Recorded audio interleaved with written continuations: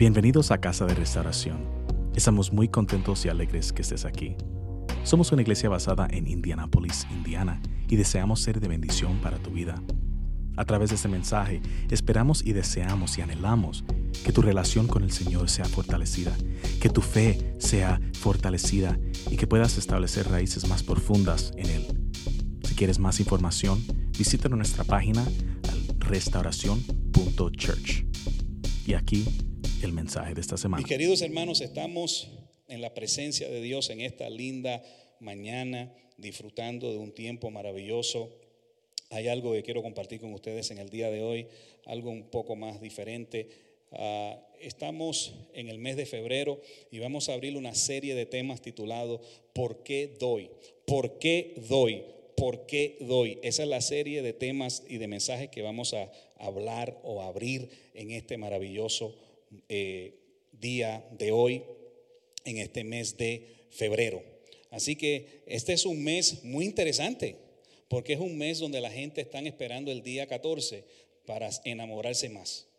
Yo no sé si usted está esperando el día 14 para enamorarse más, ¿verdad? Pero yo me enamoro más cada día, sea 14 o no sea 14, sea febrero o no sea febrero. Usted tiene que enamorarse en todos los meses del año, sea enero, sea febrero, sea marzo, sea abril, cualquier mes usted tiene que enamorarse cada día más. Porque esto no es cuestión de un día, sino es cuestión de una convicción que usted tiene, que usted sabe que es verdadero, que es verdad, que es genuino. Así que este mes vamos a comenzar con este tema, y yo quiero empezar, ¿verdad?, con el versículo o el capítulo número 10 del libro de los Hechos. Si usted es tan amable, por favor, acompáñeme en el libro de los Hechos y vamos a leer en el capítulo número 10 del libro de los Hechos. Hay una historia muy poderosa ahí, ¿verdad?, que quiero compartir con ustedes, una historia muy impresionante y de grande bendición, muy bendecida. Y es una historia que impactó mi vida y durante mucho tiempo ha impactado mi vida. Nunca he tenido la oportunidad de enseñar sobre esta historia o sobre esta cadena o temas de ideas basado en esta escritura, ¿verdad? Pero hoy lo voy a hacer porque hay varias cosas ahí que son muy interesantes y son muy necesarias para nuestra vida como cristianos, como creyentes, como hijos de Dios, ¿verdad? Que debemos de aplicar a nuestras vidas. O sea, cada oportunidad que recibimos para escuchar la palabra de Dios no debe de ser nada más con el objetivo de oírla, sino de aplicarla, porque esa es la parte más importante. Porque la Biblia dice que no seamos oidores que nos olvidamos de la palabra, sino que la hagamos, que la pongamos por práctica, o sea, que la apliquemos a nuestra vida. Esa es la parte más difícil, esa es la parte más dura, y esa es la parte que más cuesta, es la aplicación de la palabra de Dios. Porque escucharla es fácil, pero aplicarla, ponerla por obra, ¿verdad?, muchas veces nos cuesta, ¿verdad? Así que, mi querido hermano, en este día quiero hablar sobre por qué doy. Dice el texto bíblico, usted puede buscar su Biblia, su teléfono, su iPad, no importa, busque ahí lo que usted tenga y lea juntamente conmigo para que usted pueda seguir el hilo de lo que está sucediendo acá y ¿verdad?, el tema pueda seguir también el texto, el contexto de lo que estamos hablando, para que después no diga el pastor se lo inventó. Cuando yo le digo algo a usted, se lo voy a decir por la Biblia, no se lo voy a decir porque me lo inventé. Dice así: vivía en Cesarea un centurión llamado Cornelio, del regimiento conocido como el italiano. Él y toda su familia eran devotos y temerosos de Dios. Realizaba muchas obras de beneficencia para el pueblo de Israel y oraba a Dios constantemente. Un día, como a las 3 de la tarde, tuvo una visión. Vio claramente a un ángel de Dios que se le acercaba y le decía: Cornelio. ¿Qué quieres, Señor?, le preguntó Cornelio mirándolo fijamente y con mucho miedo. Dios ha recibido tus oraciones y tus obras de beneficencia como una ofrenda, le contestó el ángel. Envía de inmediato a algunos hombres a Jope para que hagan venir a un tal Simón, apodado Pedro. Pedrito, el que la Biblia dice que negó a Jesús en 3 ocasiones, que Jesús le dijo: antes que el gallo cante me vas a negar 3 veces. Ese mismo Pedro ahora es un Pedro diferente, transformado, lleno del poder de Dios, que está predicando por todas las partes y está recibiendo visiones de parte de Dios, y Dios le está indicando precisamente qué es lo que tiene que hacer. Este es el Pedro. Dice: él se hospeda con Simón el curtidor, que tiene su casa junto al mar. Después de que se fue el ángel que le había hablado, Cornelio llamó a 2 de sus siervos y a un soldado devoto de los que le servían regularmente. Le explicó todo lo que le había sucedido y lo envió a Jope. Oh Señor, gracias. Señor, gracias porque tú no piensas como piensan los hombres. Los hombres pensamos limitado, los humanos pensamos limitado, pero tu mente es infinita. Conoces todas las cosas, todos los misterios, conoces las intenciones del corazón. Tú eres Dios, como tú no hay otro. Te damos gracias en esta mañana, te alabamos y te glorificamos. Estamos en un momento de gloria y de presencia, y estamos en la presencia del Todopoderoso. Y te pedimos, oh Dios, que tú te glorifiques de una manera linda y maravillosa a través de esta enseñanza, y que tú ministres cada una de nuestras vidas y que podamos aprender por qué debemos dar. En el nombre poderoso de Jesús. Amén. Mire, todo lo que hacemos, lo hacemos porque somos motivados por algo. Nadie hace nada a menos que sea motivado por algo. Las cosas que nosotros hacemos, las hacemos porque algo nos motiva. Usted va a trabajar porque usted tiene la motivación de trabajar, porque usted tiene biles que tiene que pagar. Usted tiene una casa, usted tiene renta, usted tiene una familia, usted tiene responsabilidades. Todo lo que usted hace, lo hace para su familia, porque usted tiene esa carga y ese peso sobre sus hombros, que es lo que lo motiva a usted todas las mañanas, de lunes a viernes o de lunes a sábado, y algunos se toman también el domingo. Pero hay algo que lo motiva, y es su familia. Y usted se despierta en la mañana muchas veces sin deseo de ir a trabajar, porque que yo le pregunte aquí que le gusta trabajar, se va a sonreír. Pero usted no lo hace porque a usted le gusta, usted lo hace porque usted tiene que hacerlo. Yo lo hago porque tengo que hacerlo. Y mi motivación es que tengo que mantener mi familia. Ya no mantengo a mis hijos, pero mantengo a mi esposa, mantengo mi casa, y tengo muchas responsabilidades. Una de las cosas que me motiva y te motiva es que tienes que pagar el carro que tienes, porque te gusta tener un carro lujoso, te gusta tener un carro bonito, pues eso te motiva a trabajar. Te gusta tener ropas lindas, ropas de marca. Quieres que tus hijos vistan bien y que tus hijos estén bien. Eso te motiva a trabajar. Eso te motiva a despertarte temprano en la mañana, en medio del frío, en medio de la nieve, cuando está lloviendo, cuando está tronando. Tú te tienes que levantar, pararte sobre tus pies, vestirte y con mucho dolor irte a trabajar, porque sabes que tienes esa responsabilidad sobre ti. A mí me motiva a dar el hecho de que yo sé lo que Dios ha hecho en mi vida. Yo sé lo que Dios ha hecho en mi vida. Yo sé quién es mi proveedor. Yo sé quién y por qué yo estoy de pies. Yo sé que yo estoy aquí no porque yo lo he hecho con mi propia fuerza o con mis propias habilidades, sino que yo entiendo que todo lo que tengo, todo lo que soy, de donde vine y hacia dónde voy, es por la gracia de nuestro Señor Jesucristo. Y eso a mí me motiva a venir a la iglesia.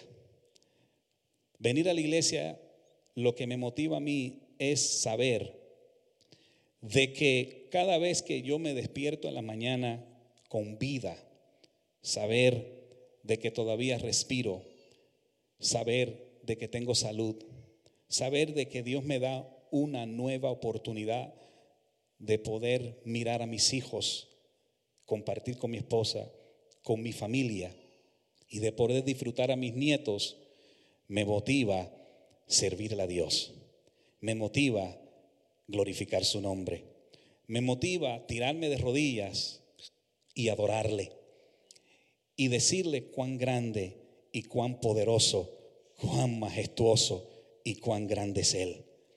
Al ver que cada día mueren personas en su sueño, al ver que cada día mueren personas en accidentes, al ver que cada día mueren personas enfermas, y sin embargo todavía yo estoy de pies, todavía yo estoy vivo, todavía tengo a mi familia, todavía Dios cuida de los míos, protege de los míos, me bendice, me da todo lo que yo necesito, estoy bien, me siento bien, siento gozo, siento paz, siento felicidad. Eso me motiva a servirle cada día más a Dios. Me motivo a venir a la iglesia porque es el lugar donde yo me reúno para darle gracias a Dios.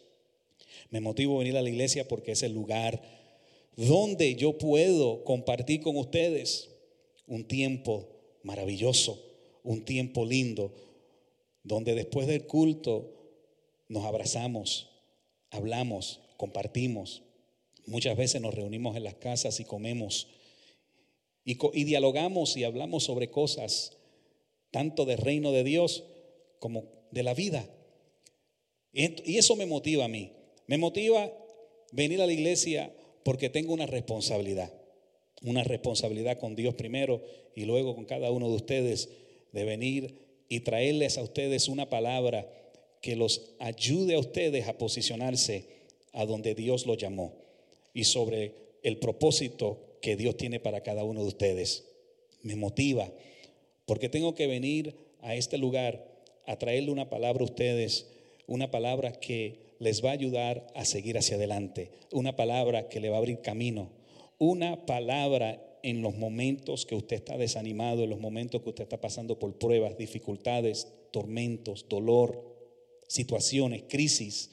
Y esos momentos me motiva el pararme en este lugar para traerle a usted una palabra que los va a levantar en el nombre poderoso de Jesús.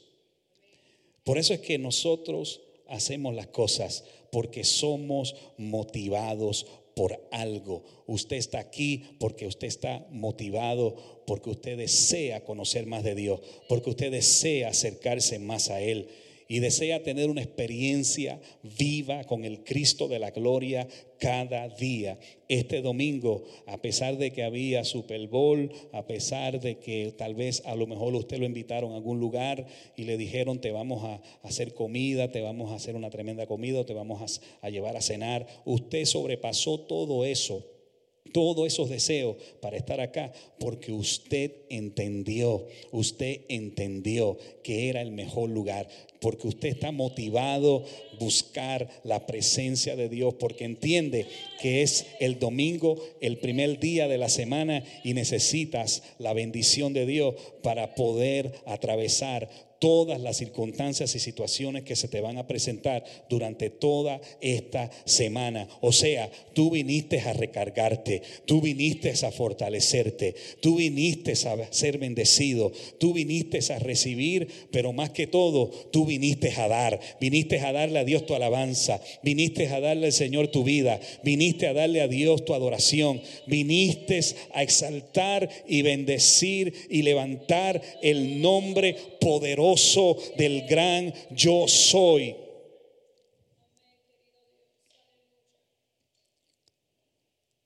Y he tenido muchísimas experiencias. Una de las experiencias más grandes que tuve fue cuando perdí mi trabajo. Y a eso le he contado a ustedes varias veces y se lo voy a seguir contando. Cuando perdí mi trabajo, me vi en un momento de mucha desesperación. Y a punto de perderlo casi todo, me tiré de rodillas y le dije al Señor: hágase tu voluntad y sea lo que tú quieras que sea.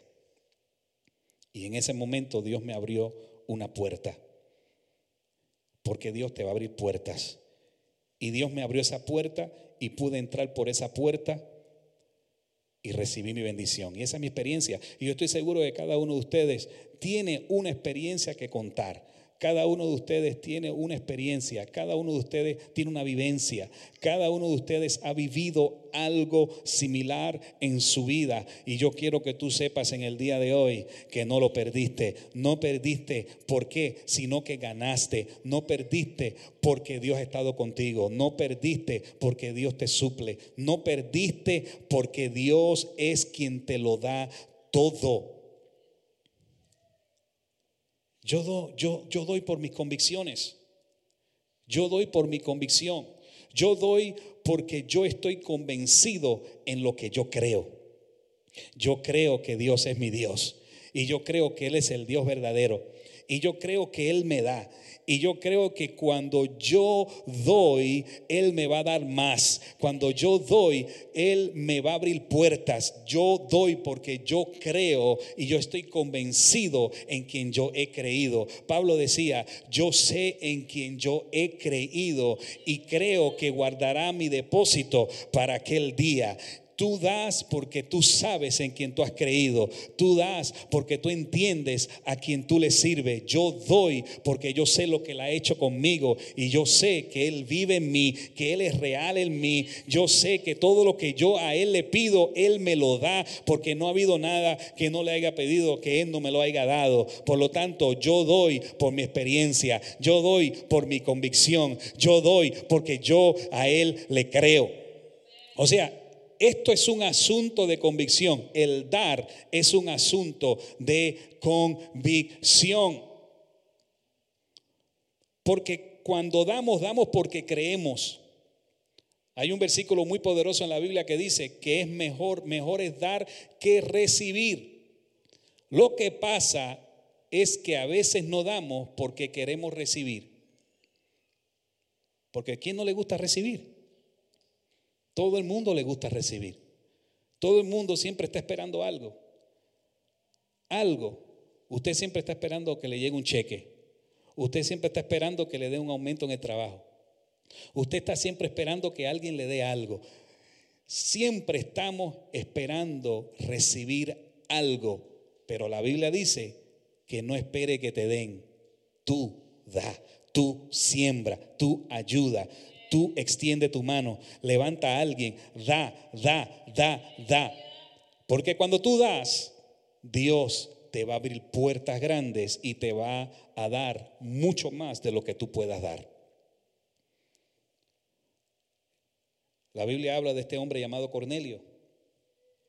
Dice que era un centurión de un batallón que se llamaba el Italiano. Un centurión era una persona de mucho prestigio, de mucho poder. Estaba a cargo de 100 hombres, 100 soldados. Y el centurión se podía mover con muchísima libertad. Prácticamente en la ciudad donde estaba el centurión, que era la fortaleza, que ahí donde el centurión gobernaba sobre ese batallón de 100 soldados, prácticamente esa ciudad era del centurión. Nada entraba, nada salía. Nada se hacía en esa ciudad sin primero ser aprobado por el centurión. Y casi siempre en los tiempos bíblicos, en los tiempos de la época bíblica, las personas que daban impuestos se lo traían al centurión. Muchas personas, los centuriones, algunos de ellos eran corruptos y, ¿verdad?, tomaban los impuestos o ponían impuestos o cobraban más impuestos de lo que estaban supuestos a cobrar. El centurión era un oficial del gobierno romano, con una posición bastante alta, era como si fuera un capitán. y se movía con toda la libertad y con todo el poder y con toda la autoridad del ejército y del gobernador, y más aún del gobernador del emperador de Roma. O sea, el centurión es una persona muy poderosa, muy influyente, podemos decir, muy influyente. Este era Cornelio. Cornelio era un centurión, era un romano. Él vivía, ¿verdad?, en la área de Cesarea, de esa parte de ahí, y dice que él tenía toda esa área controlada. Pero había algo especial en Cornelio, había algo que resaltaba en la vida de Cornelio, y eso era de que Cornelio era un hombre devoto. O sea, era un hombre devoto, y una persona devota es una persona comprometida. Una persona devota es una persona, no que use bota, sino que una persona devota es una persona que está entregada, que está comprometida, es una persona aficionada por la cosa o por la causa por la cual vive, o la causa por la cual cree, o la causa por la cual hace. Y o sea, Cornelio era una persona que no nada más, una persona devota no es una persona, es una persona que no nada más expresa o declara algo, sino que lo vive, que lo vive, que lo vive. Y dice que no nada más él era devoto, sino que también toda su familia era devota. O sea, que toda su familia estaba dedicada al servicio de Dios. Toda su familia amaba a Dios. Toda su familia estaba entregada a las cosas de Dios. Y por cuanto él estaba tan entregado y era tan devoto a las cosas de Dios, dice que él daba limosna. Y más que daba limosna, dice que ayudaba a los israelitas, a los judíos. Ahora, él era romano. El romano se supone que no ayudara a los judíos, ¿verdad? Porque había esa batalla entre los romanos y los judíos. Mas, sin embargo, Cornelio tomó esta postura: yo voy a ayudar a esta gente porque esta gente necesita. En la posición que yo estoy, yo puedo ayudar. En la posición que yo estoy, yo puedo dar. En la posición que yo estoy, yo puedo extender mi mano y puedo hacer mucho. Y con la autoridad que él tenía, empezó a utilizar esa autoridad, empezó a utilizar ese prestigio y esa influencia y esa habilidad que él tenía para ayudar a los judíos, a los israelitas. Una persona devota es una persona que realmente no simplemente dice: yo vengo a la iglesia, yo simplemente levanto mis manos, yo simplemente alabo, yo simplemente glorifico a Dios, yo simplemente no. Una persona devota lo lleva más allá. Y casi siempre las personas devotas son aquellas personas que dan, porque eso es parte de la devoción. Parte de la devoción. Porque mi devoción es que yo doy, porque yo entiendo que el lugar donde yo me congrego, el lugar donde yo me reúno, el lugar donde yo comparto, el lugar donde yo alabo a Dios, en ese lugar necesita de mi contribución, necesita de mi ofrenda, necesita de mis diezmos para que la obra de Dios continúe hacia adelante. O sea, yo doy porque soy devoto, yo doy porque estoy comprometido. O sea, este compromiso, hay que entender que este compromiso no es un compromiso con un hombre. Mi compromiso no es con un hombre, mi compromiso es con Dios. Cuando el creyente entiende que no está comprometido con un pastor, que no está comprometido con un predicador, que no está comprometido con un hombre, con un líder, sino que su compromiso es con Dios, da de corazón abierto, da desprendidamente, porque entiende que él tiene que agradar a Dios, porque él está comprometido con aquel que lo llamó, con aquel que lo escogió, con aquel que lo recibió, con aquel que lo perdonó. Escúcheme, usted sabe aquí que durante todo el año nunca hablamos de dar, ¿verdad? Pero es necesario y es importante, y porque es bíblico, porque la Biblia lo dice, porque es importante. El dar es necesario. Entonces Cornelio era un hombre que su devoción lo impulsaba a dar. Su devoción lo comprometió tanto y tanto y tanto que él no fallaba con sus limosnas. No fallaba dándole a la gente. Ahora hay diferentes tipos de maneras de dar. Yo no estoy hablando nada más de dinero. Usted debe de dar de su tiempo. Usted debe de dar de su vida. Usted debe de dar de su dinero. Usted debe de dar de diferentes maneras de sus fuerzas, Debe de dar todo lo que usted tenga la posibilidad de hacer para dar para el reino de Dios, para Jesús. Debe de hacerlo, porque esa es parte de tu devoción. O sea, parte de mi devoción no es nada más leer la Biblia. Parte de mi devoción no es nada más estudiarla. No es nada más orar. Parte de mi devoción también es dar, porque cuando yo doy, yo estoy adorando a Dios. Cuando yo doy, yo le estoy diciendo a Dios, mi compromiso no es con el dinero, sino contigo. O sea, cuando Dios, porque Dios no necesita tu dinero, Dios no necesita mi dinero. Dios es el rey del oro y de la plata y el dueño de todo. Pero ¿qué pasa? Cuando damos, le estamos mostrando a Dios de que mi Dios no es lo que tengo, mi Dios no es lo que poseo, mi Dios eres tú.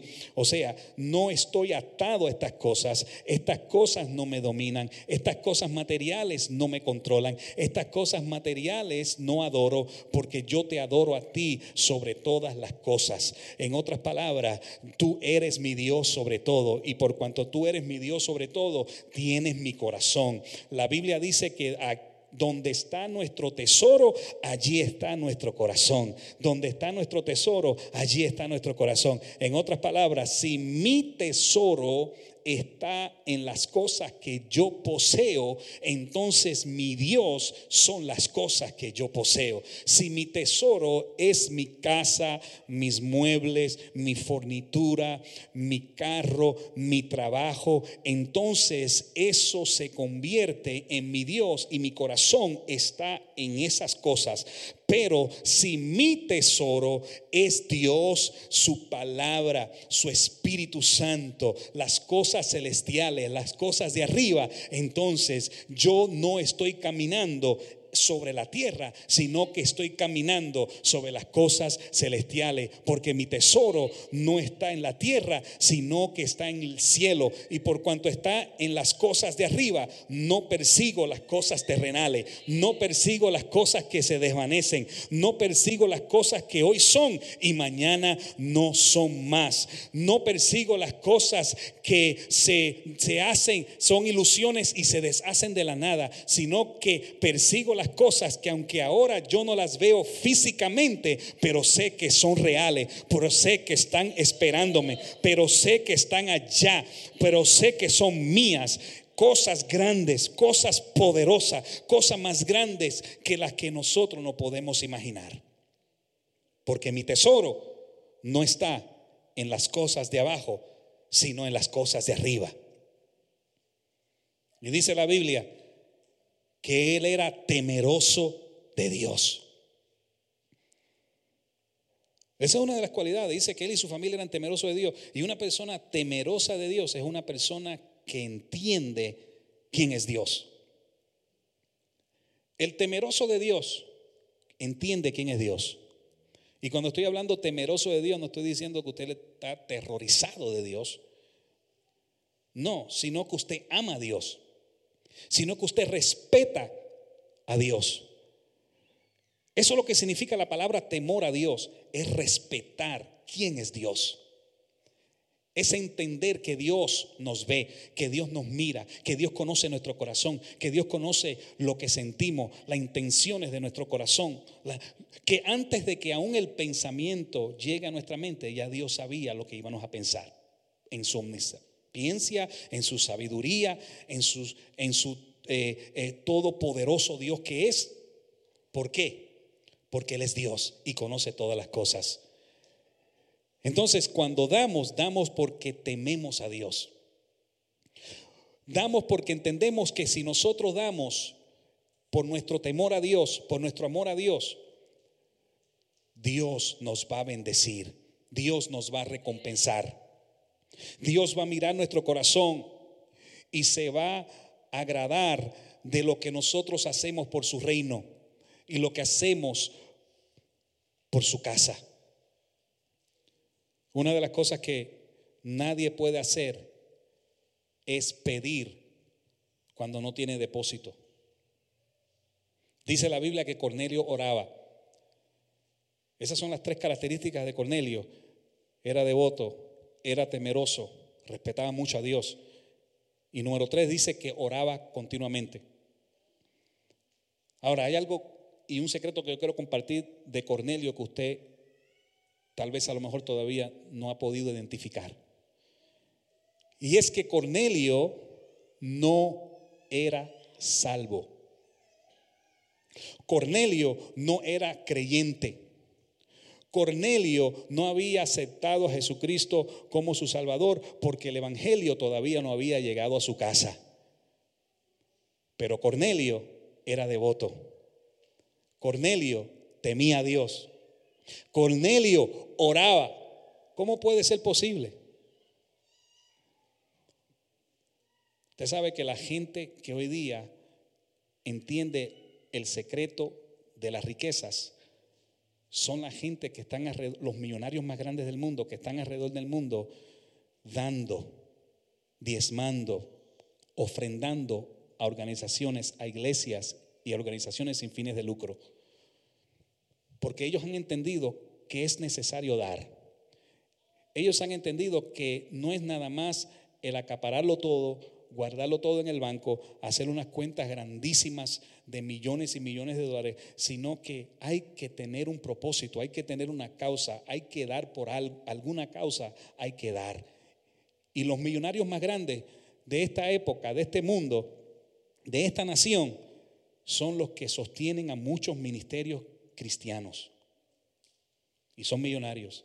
Y usted dirá, sí, porque ellos dan, porque ellos son millonarios, y por cuanto son millonarios, por eso es que ellos dan, porque ellos tienen todo el dinero, pero en un día no tenían todo el dinero.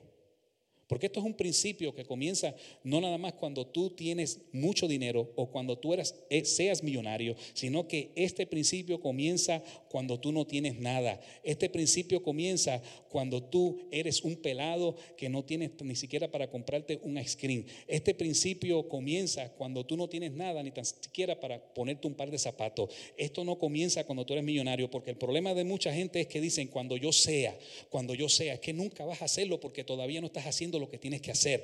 Nunca lo vas a hacer, no, porque cuando yo sea millonario, porque el problema de mucha gente es que el que más quiere dar es el pobre. Dicen que el pobre es el que más da. Pero ¿por qué es que más da? Porque no da nada, porque lo único que hace es que se imagina yo cuando sea. Pero lo que tienes que entender es que la Biblia dice que en lo poco fuiste fiel, en lo mucho te pondré. En otras palabras, esto comienza en lo poco. Cuando tú tienes poco es cuando debes de dar. Cuando tú tienes poco es que tienes que sembrar. Cuando tienes poco es que tienes que extender la mano. Cuando tienes poco, de eso poco que tú tienes, es que tienes que darle al reino. Tienes que darle a Dios. Porque de eso poco es que Dios va a convertir en mucho. De eso poco es que Dios va a abrir puertas. De eso poco es que Dios te va a hacer próspero, bendecido. De eso poco es donde tú vas a recibir en abundancia. Si esperas recibir mucho para dar, te va a salir cana, te van a salir arrugas, te va a salir de todo y todavía no vas a dar. Porque esto se trata de dar de lo que no tenemos. Es un principio duro, pero la cosa es que las cosas del reino de Dios son misteriosas. Las cosas del reino de Dios no funcionan como funcionan las cosas de la tierra. Casi siempre las cosas del reino de Dios todo es al revés, porque son cosas ilógicas que no hacen sentido, ¿verdad? Porque Dios no tiene que hacer sentido. Las cosas de Dios muchas veces no van a hacer sentido y casi siempre realmente no hacen sentido. Pero no tienen que hacer sentido, simplemente yo tengo que creerlo, porque funcionan. Han funcionado en mi vida muchísimas veces y todavía sigue funcionando. Yo no espero recibir algo grande para darle a Dios, porque ya yo entiendo que yo tengo una devoción, es parte de mi devoción, porque yo temo a Dios, ¿verdad? Cornelio era un hombre que ni aún tan siquiera era creyente, ni aún tan siquiera todavía había aceptado a Cristo, mas sin embargo él daba porque tenía una devoción, daba porque tenía temor, porque amaba a Dios. O sea, yo doy porque yo amo a Dios, yo doy porque yo amo la obra de Dios. O sea, dar tiene que ver mucho cómo tú te sientes agradecido por lo que Dios ha hecho en tu vida.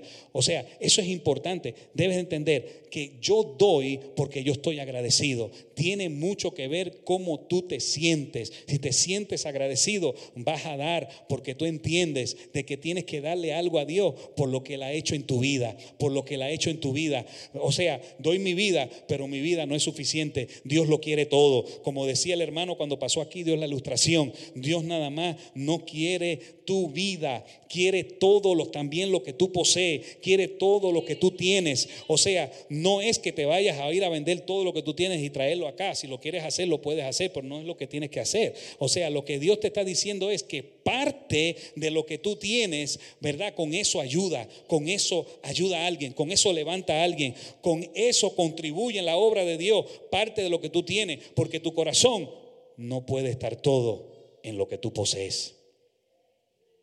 No puede estar todo en lo que tú posees. Mi corazón no puede estar todo en lo que yo poseo. Y la Biblia dice que por cuanto Cornelio era devoto, temeroso, y por cuanto Cornelio oraba, dice que Dios se le reveló. Wow. Dios se le reveló. Lo que tú le estás pidiendo a Dios, cuando tú hagas estas tres cosas, las vas a ver en tu vida. Cuando tú comienzas a ser un creyente de devoción, un creyente temeroso y un creyente que ora, vas a ver la gloria de Dios en tu vida y Dios se te va a revelar. Dios se te va a revelar a tu vida. Dios se le reveló a Cornelio, envió un ángel para decirle a Cornelio: yo he visto, Cornelio, lo que tú estás haciendo, lo he visto. Cornelio, yo no estoy ausente, no soy ignorante, no he pasado por alto lo que tú estás haciendo, he visto que tú estás dando, he visto que lo que tú estás haciendo. O sea, el problema de mucha gente es que lo que ellos hacen, lo hacen por las razones o motivos incorrectos. Hay gente que da para que los miren, para que los vean, para que sepan. No.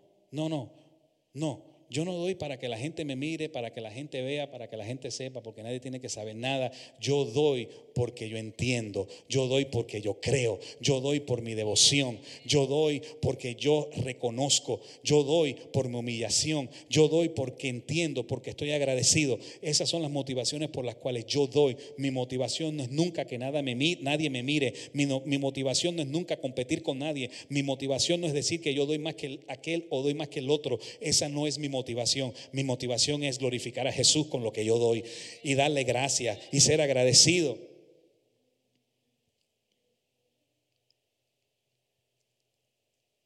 Cornelio lo estaba Dios mirando y Dios vio que Cornelio era un hombre que tenía un corazón correcto y a pesar de que no conocía a Dios, él estaba haciendo lo que un creyente debe de hacer. Y dice que le envió ese ángel. El ángel le dijo así: yo veo, Dios ve todo lo que tú haces. ¿Tú te crees que Dios no conoce tu necesidad? ¿Tú no crees que Dios sabe lo que estás pasando? ¿Tú no crees que Dios sabe tu crisis? ¿Tú no crees que Dios sabe tu corazón, conoce tus pensamientos?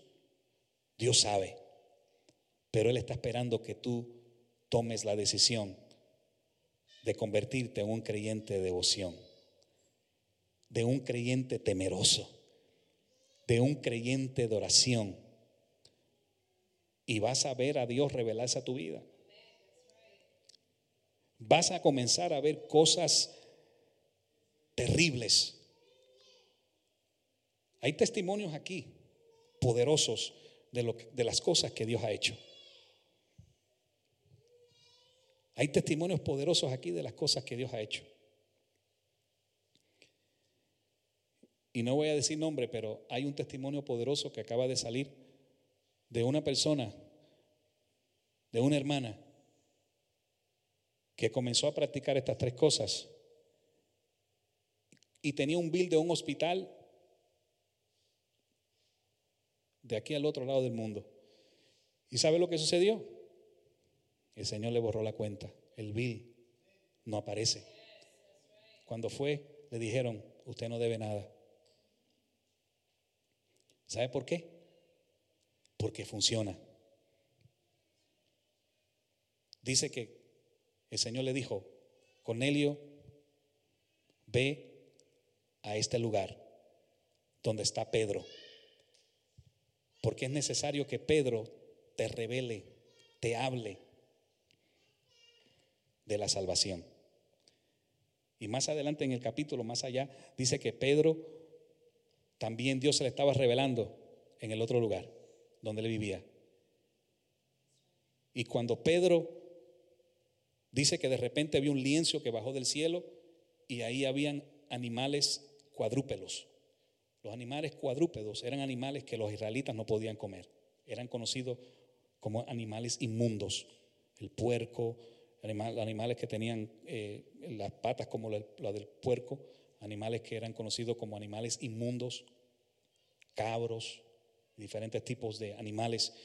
Y dice que el Señor le dijo: Pedro, mata a esos animales y cómetelos. Y Pedro le dijo: sabes que nunca he comido cosa inmunda. Y el Señor le dijo otra vez: Pedro, mata y come.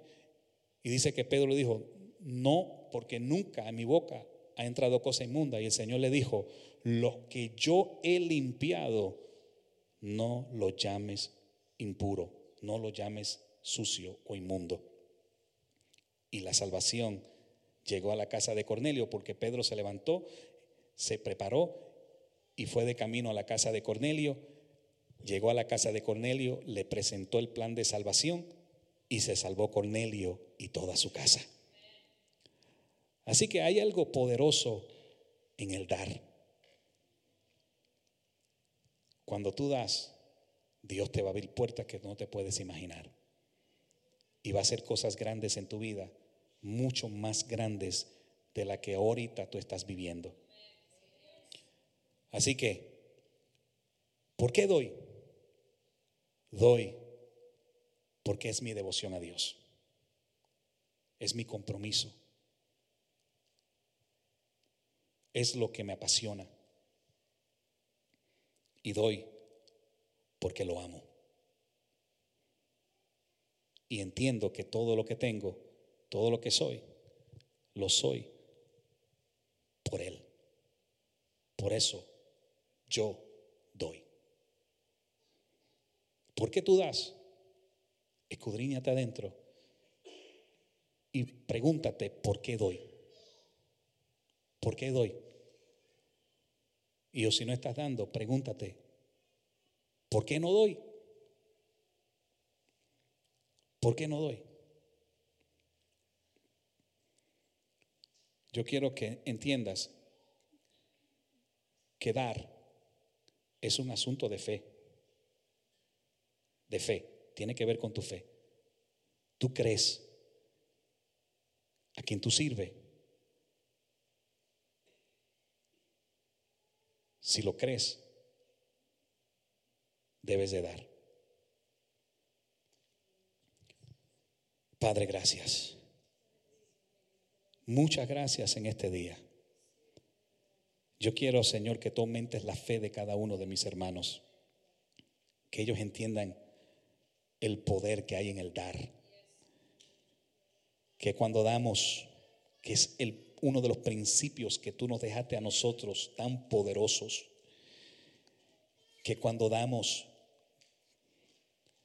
desinteresadamente, cuando lo hacemos porque te amamos, por nuestra devoción, porque te tememos, porque estamos agradecidos de todo lo que tú nos has dado, entonces tú multiplicas, cuadruplicas en formas extraordinarias todo lo que tenemos.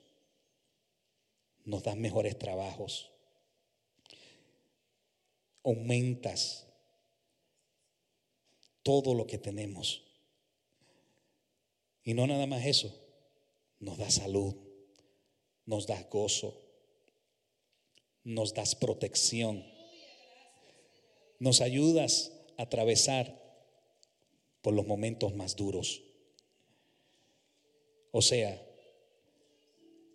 quedarte a ti tiene un efecto dominó en todo lo que nosotros hacemos. En todo. Se afecta a nuestros hijos positivamente, se afecta a nuestro trabajo positivamente, se afecta a nuestra cuenta en el banco, se afecta a todo positivamente, es afectado por el poder de dar. Enséñanos a dar, Señor. Enséñanos a dar.